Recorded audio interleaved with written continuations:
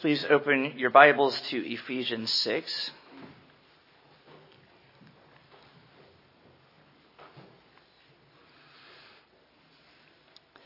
Ephesians 6:10 through 20. We'll focus tonight on 13 to 20 since we did 10 through 13 a month ago, but we'll read it all for context. Ephesians 6:10 through 20. Finally, my brethren, be strong in the Lord and in the power of his might. Put on the whole armor of God, that you may be able to stand against the wiles of the devil.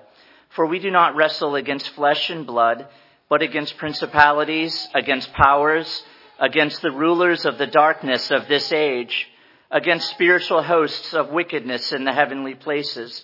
Therefore, take up the whole armor of God, that you may be able to withstand in the evil day, and having done all, to stand. Stand therefore, having girded your waist with truth, having put on the breastplate of righteousness, and having shod your feet with the preparation of the gospel of peace.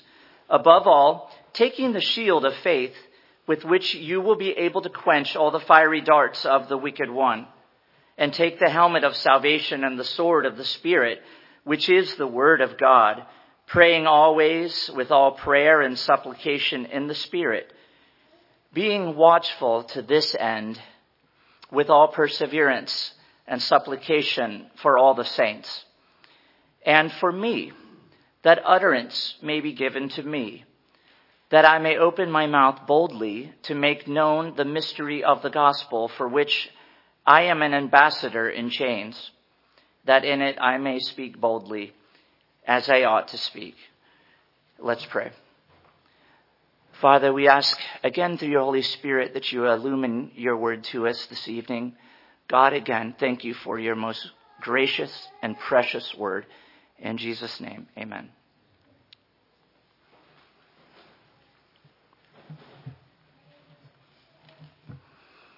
So we'll begin with 13.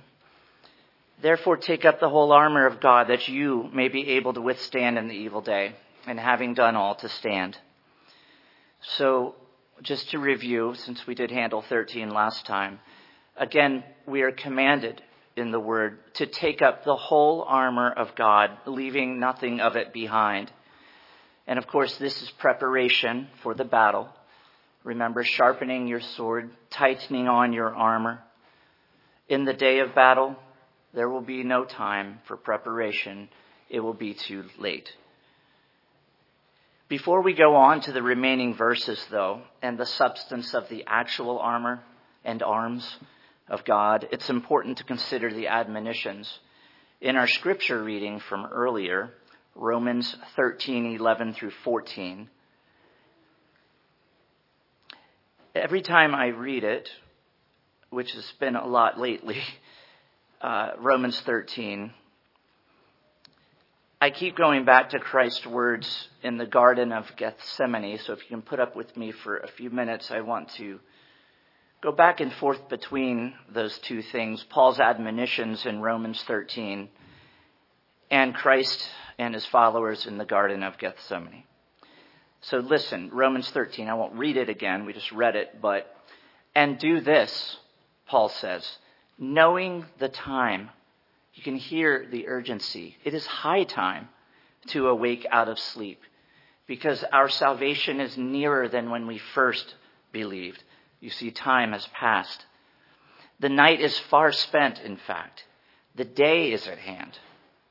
Therefore, he says, cast off the works of darkness, put on the armor of light. Revelry, drunkenness, lewdness, lust, and strife are put away. Let us walk properly as in the day. You may remember from Sunday school, Ecclesiastes 10, the princes that feast in the morning, in the best hours.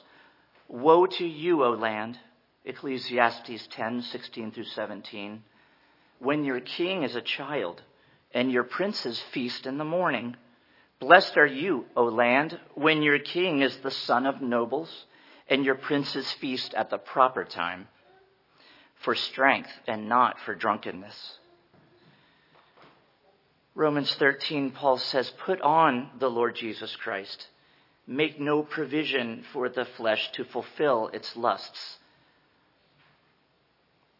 In Romans 13, we can hear Jesus' admonitions to his disciples, both in the Garden of Gethsemane and down to us today. Matthew 26, Mark 14, Luke 22, there's a shorter version in John. He basically tells his followers, I'm going over there to pray.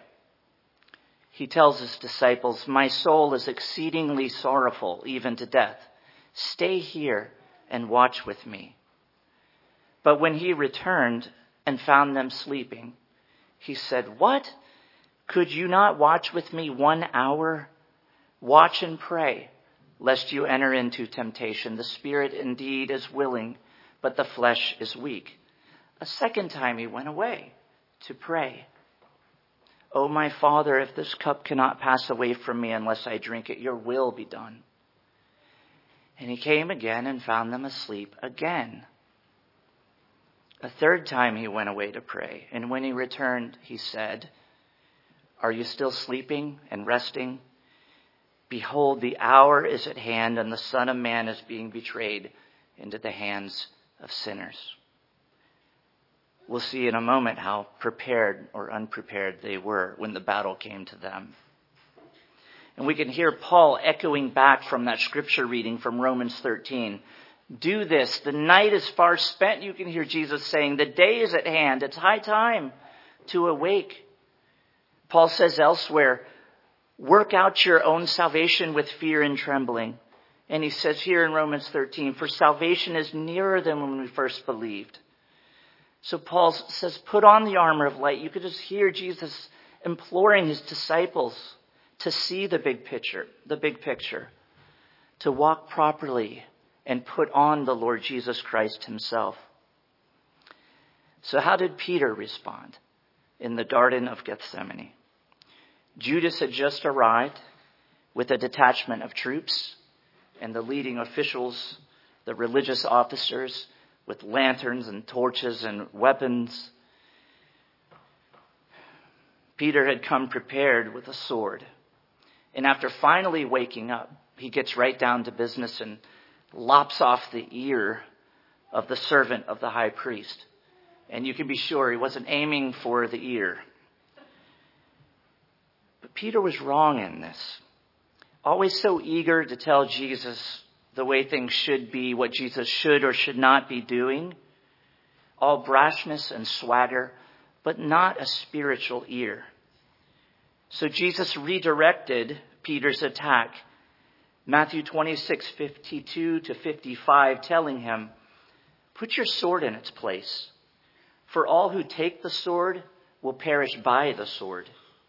Or do you think that I cannot now pray to my Father, and he will provide me with more than 12 legions of angels? How then could the scriptures be fulfilled that it must happen thus? I say all this to help us remember that the armor of God verses in Ephesians are likewise focused on the spiritual fight and not a physical fight. Remember that Paul wrote in 2 Timothy 2, 3, and 4, you therefore must endure hardship as a good soldier of Jesus Christ. No one engaged in warfare entangles himself with the affairs of this life, that he may please him who enlisted him as a soldier. Certainly this arena here, the earth that we live on, the neighborhoods we are in, our workplaces, the governments we are subject to, certainly this is where we are called to act out our Christian life and put on that spiritual armor. But we are not to neglect our spiritual well-being in favor of earthly attainments. And so although it was probably the armor and arms in Ephesians that first riveted my attention to Ephesians 6 as a child, it's important that we emphasize the spiritual qualities of the armor that we're about to go over and ask what are their relevance to the spiritual fight ahead, lest we be found fighting the wrong battle. And now Paul lays out the armor of God. In verse 14, stand therefore, having girded your waist with truth, having put on the breastplate of righteousness. And again, he's speaking here in the past tense, having already done it, having girded yourself. This is the preparation. Paul says we must have about us the belt or the girdle underlying of truth. Matthew Henry and John Calvin and others suggest this represents sincerity and integrity, which is essential to the Christian faith. Truth is the very basis of that faith in confessing the name of Christ as Lord and Savior. Matthew Henry wrote of this, there can be no religion without sincerity. But Martin Lloyd-Jones doesn't necessarily agree with that emphasis or that aspect of it, but he wants to put the emphasis in a different place, on Christ himself. Lloyd-Jones makes it plain that such truth must be understood to represent not just our own sincerity, as shaky a foundation as that is, but the integrity of the Word of God as the very basis of our faith, by which he means, I'll quote Lloyd-Jones, a belief in and a knowledge of the truth as it is in Christ Jesus. It is an objective truth I then possess in a subjective manner. It means a mastery of the truth, but it also means being mastered by the truth. I'm held by the truth. This is the thing that binds me and holds me together and puts me on my feet and gives me vigor and strength and power. Or to express it more particularly, it means that I do not merely look at the Bible intellectually and study it as if it were the works of Shakespeare, but rather that its truth gets hold of me and governs my whole attitude to the world, the flesh, and the devil, and to everything that happens.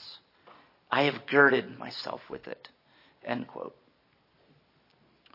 The breastplate of righteousness is the next bit of armor described by Paul. And it speaks to the righteousness of Christ imputed to us. It first shields us from the divine wrath and then protects us from the enemy, Satan, who would assail us. This is Paul happily putting aside all of his former boasts and accomplishments. Remember his righteousness as the Hebrew of Hebrews. But instead, Paul lays that aside and puts on Christ's righteousness. Last time we spoke of putting on the whole armor of God so that we can stand against the wiles of the devil, his dirty tricks. Those wiles are always rooted in idolizing the sinner over the Savior. Satan would have us to dwell on ourselves and the despicableness of our sin. He tempts us to think, how could I even pray to a holy God? But we have the promises in God's word that we must go to it and plead that truth. Turn to Hebrews 4.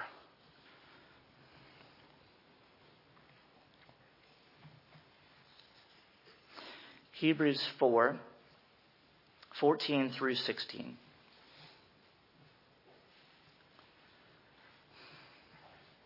This is Christ as the mediator. Seeing then that we have a great high priest who has passed through the heavens, Jesus, the Son of God, let us hold fast our confession, for we do not have a high priest who cannot sympathize with our weaknesses, but was in all points tempted as we are, yet without sin. Let us therefore come boldly to the throne of grace, that we may obtain mercy and find grace to help in time of need. And that is using the word as a sword against the enemy. The word is truth, and it tells us that Christ is our perfectly placed mediator to our Father and Judge. So do not focus on your fitness or even on yesterday's sin, but always plead the breastplate of Christ's righteousness. Verse 15, and having shod your feet with the preparation of the gospel of peace. More than anything, soldiers spend their time marching to the battle. And so they must have their legs and feet prepared for the expedition. And also when they stand and fight, they are relying on this critical piece of armor. In the midst of trials, it is the gospel and its knowledge that brings us peace. John Calvin wrote, as soldiers covered their legs and feet to protect them against cold and other injuries, so we must be shod with the gospel. If we would pass unhurt through the world, it is the gospel of peace, and it is so called as every reader must perceive from its effects, for it is the message of our reconciliation to God, and nothing else gives peace to the conscience. Just as the Roman soldier was connected firmly to the ground by his sandal, with hobnails driven through the sandal, sticking into the ground the cleats of yesteryear, the feet shod with the preparation of the gospel of peace provide us a firmness and confidence in the gospel through Christ. I played many years of soccer as a child, wearing cleats and shin guards. But I remember when I went to FSU, I was a poor college student and just thought I would get out there with my tennis shoes rather than going to buy a set of cleats. So as soon as I went to plant my foot, running up to the ball, my left foot to hit it with my right, the left foot went straight out, and I fell down. Likewise, without the right preparation of this critical piece of armor, the Roman soldier, his feet would have gone right out from under him as he swung at the enemy with his sword, making him vulnerable and making him ineffective in fighting the enemy. We must root everything in the gospel of peace. And so, as good soldiers of Jesus Christ, be prepared to stand for the gospel in which you first believed, just as Pastor Sharp preached this morning. What is that gospel? Well, there's no limit practically, but we'll choose earlier in this very book, Ephesians 2.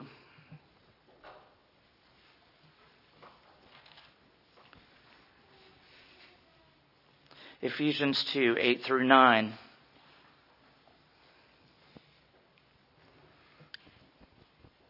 For by grace you have been saved through faith, and that not of yourselves. It is the gift of God, not of works, lest anyone should boast. Well, that's a gospel worth fighting for. Paul in 1 Corinthians 16:13 admonished the church, watch, stand fast in the faith, be brave, be strong. And we can be brave because we know that the gospel brings the promise of victory. Moving on to verse 16, Ephesians 6. Above all, taking the shield of faith, with which you will be able to quench all the fiery darts of the wicked one. Faith is everything in the midst of temptation. Faith in Christ, receiving him and the benefits of redemption. Grace received through faith in Christ is our strong shield. We've already discussed the enemy and his wiles or tricks, and here we see him on the attack with these arrows or these darts. But it is faith that extinguishes those flaming darts, his temptations to sin and to attack our very foundation with doubt. They may be aflame, those doubts, with all the sinful passions and emotions that would seek to carry us away. But resting on the bedrock of faith, putting Christ's shield before us, we will carry the day. This is because faith does not look at itself, but at its object, at Christ. And I would encourage the children here who have never heard the expression, the great roll call of faith, to examine the chapter 11 of Hebrews this evening. The great roll call of faith. The saints whose object was in fact Christ. Verse 17 of Ephesians 6. And take the helmet of salvation and the sword of the Spirit, which is the word of God. Key to this verse is another use of this idea of a helmet of salvation. In 1 Thessalonians 5, 6 through 10, where again Paul writes, right back to the garden, therefore let us not sleep as others do, but let us watch and be sober. For those who sleep, sleep at night, and those who get drunk are drunk at night. But let us who are of the day be sober, putting on the breastplate of faith and love, and as a helmet, an additional word here, and as a helmet, the hope of salvation. For God did not appoint us to wrath, but to obtain salvation through our Lord Jesus Christ, who died for us, that whether we wake or sleep, we should live together with him. Lloyd-Jones argues this hope that comes from our salvation, this helmet, is indeed a hope of salvation, a future hope.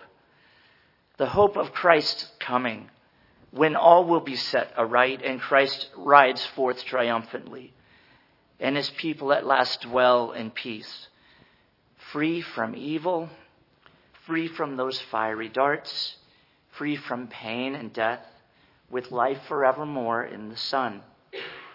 This is the hope of glory found throughout the Word, but particularly Romans 8, 34 to 39. Who is he who condemns?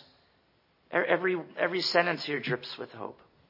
It is Christ who died, and furthermore is also risen, who is even at the right hand of God, who also makes intercession for us.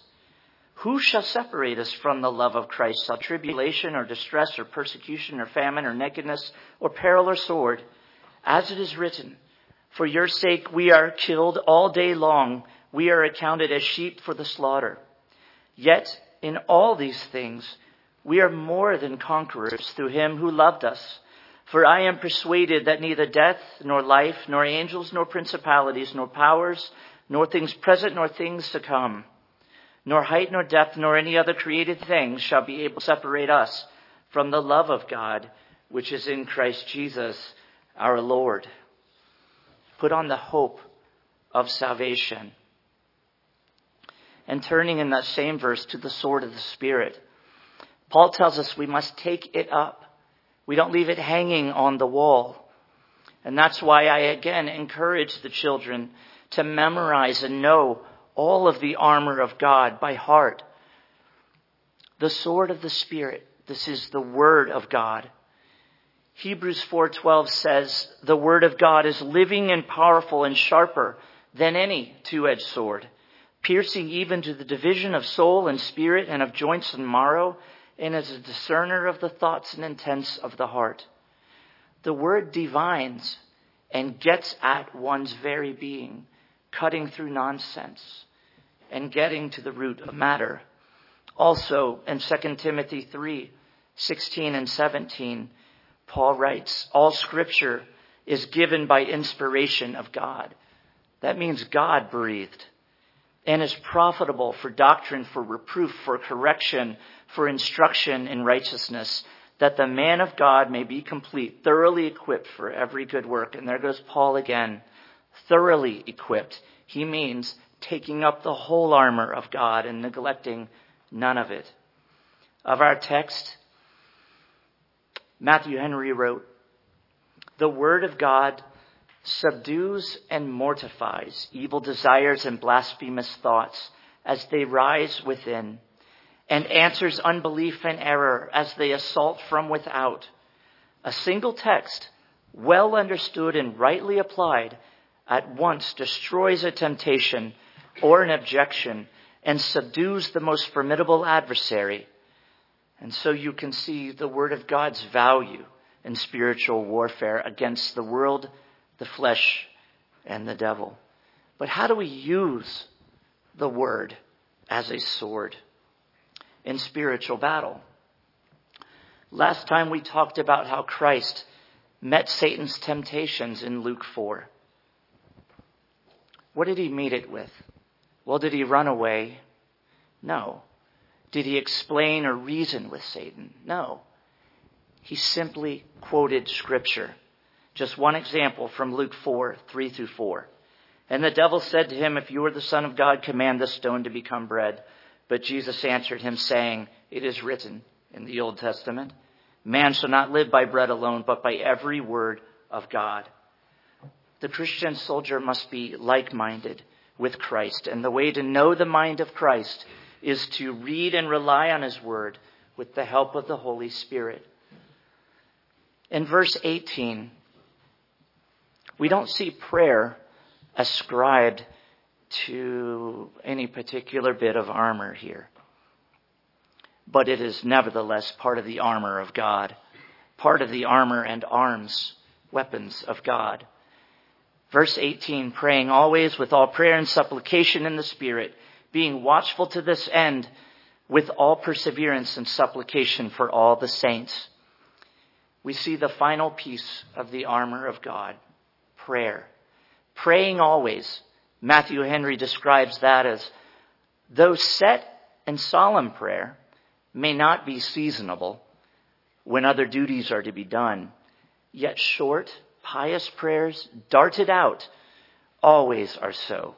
We must use holy thoughts in our ordinary course. Of course we can't be praying always. I'm not praying right now. But we can always know where to go during the battle. With supplication in the Spirit, this is calling to God for help in our needs. Matthew Henry again. We must pray with all kinds of prayer, public, private, confession of sin, petition for mercy, and thanksgiving for favors received. And we must do it by the grace of God, the Holy Spirit, in dependence on and according to his teaching. And he concludes this verse, and praying for the needs of the saints, the church, for our brothers and sisters. But let the prayer, the one who would pray for others, not forget that this is going to mean talking with our brothers and sisters and getting to know them and being prepared to take up their burden alongside them. But let that brother and sister not forget to be genuine with their spiritual family members, to be open and honest, to treat each conversation with another saint as a chance to be blessed by those who would seek to know you so that they might best pray for you. After all, no one is ever just fine. John Calvin said about this verse, we're exhorted to persevere in prayer. Every tendency to weariness must be counteracted by a cheerful performance of the duty. But what is the meaning of always? When everything flows on prosperously, when we are easy and cheerful, we seldom feel any strong excitement to prayer. Or rather, we never flee to God. But when we are driven by some kind of distress. Paul therefore desires us to allow no opportunity to pass, on no occasion to neglect prayer, so that praying always is the same thing with praying both in prosperity and in adversity. He gives a remedy, though. If at any time we are colder or more indifferent about prayer than we ought to be, because we do not feel the pressure of immediate necessity, let us instantly reflect how many of our brethren are worn out by varied and heavy afflictions, are weighed down by sore perplexity, or are reduced to the lowest distress. If reflections like these do not rouse us from our lethargy, we must have hearts of stone. And this idea of praying for all the saints, our brothers and sisters, feeds into the final verses. So let's read them together. I'll go back to 18, since it's all prayer, and then we'll focus on 19 and 20.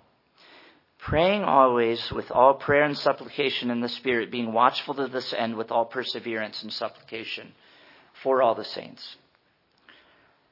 And for me, that utterance may be given to me, that I may open my mouth boldly to make known the mystery of the gospel, for which I am an ambassador in chains, that in it I may speak boldly as I ought to speak.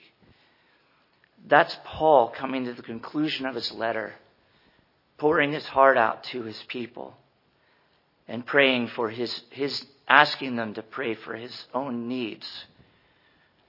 We see the idea of verse 18, which we just covered, praying for others, specifically extended to Paul, the man of God.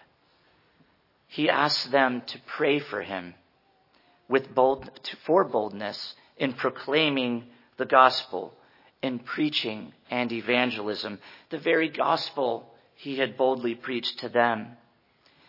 And Matthew Henry here encourages us to particularly pray for the minister exposed to hardships and perils in their work. And I don't think he was saying that that's some ministers. We understand that that's all ministers. And finally, John Calvin says of the minister, Paul does not ask for himself the powers of an acute debater, or I should rather say of a dexterous sophist, that he might shield himself from his enemies by false pretenses. It is that I may open my mouth to make a clear and strong confession, for when the mouth is half shut, the sounds which it utters are doubtful and confused. Let us therefore remember that Paul, when he resorted to the intercessions of his brethren, was influenced by no distrust or hesitation. His eagerness to obtain them arose from his resolution that no privilege which the Lord had given him should be overlooked. Well, I trust that you've paid attention and have already realized points of application of this text to yourself and the church as a whole.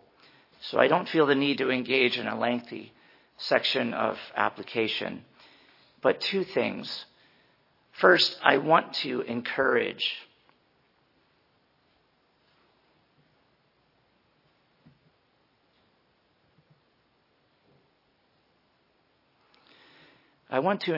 the wounded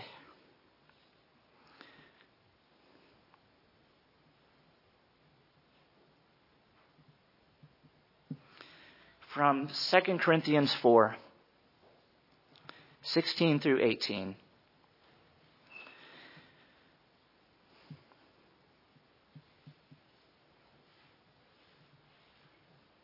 Therefore, we do not lose heart, even though our outward man is perishing.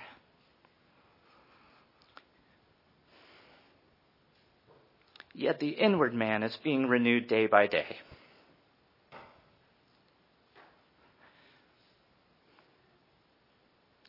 For our light affliction, which is but for a moment, is working for us a far more exceeding and eternal weight of glory.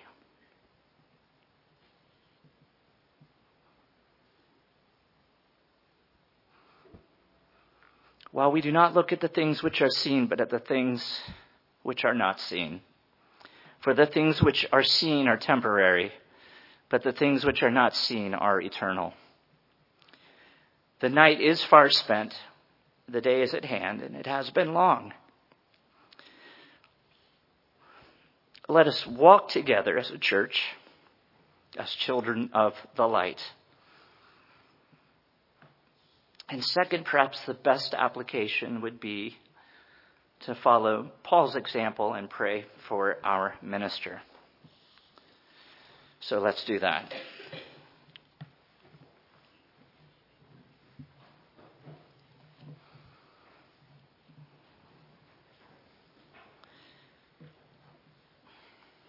Lord, we thank you that our pastor has no doubt prayed for a boldness to preach your word.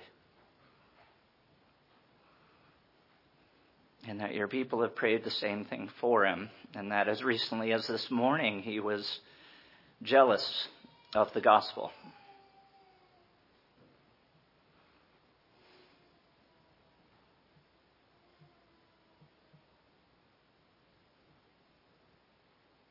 Lord, we pray that you would strengthen him as a husband and a father, as a leader in presbytery and in this church.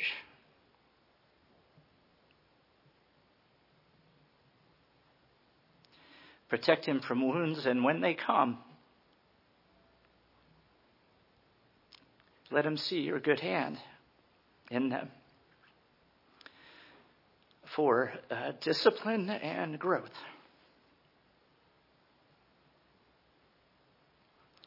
We treasure him and your spirit in him. So thank you for that good gift. In Jesus' name, amen.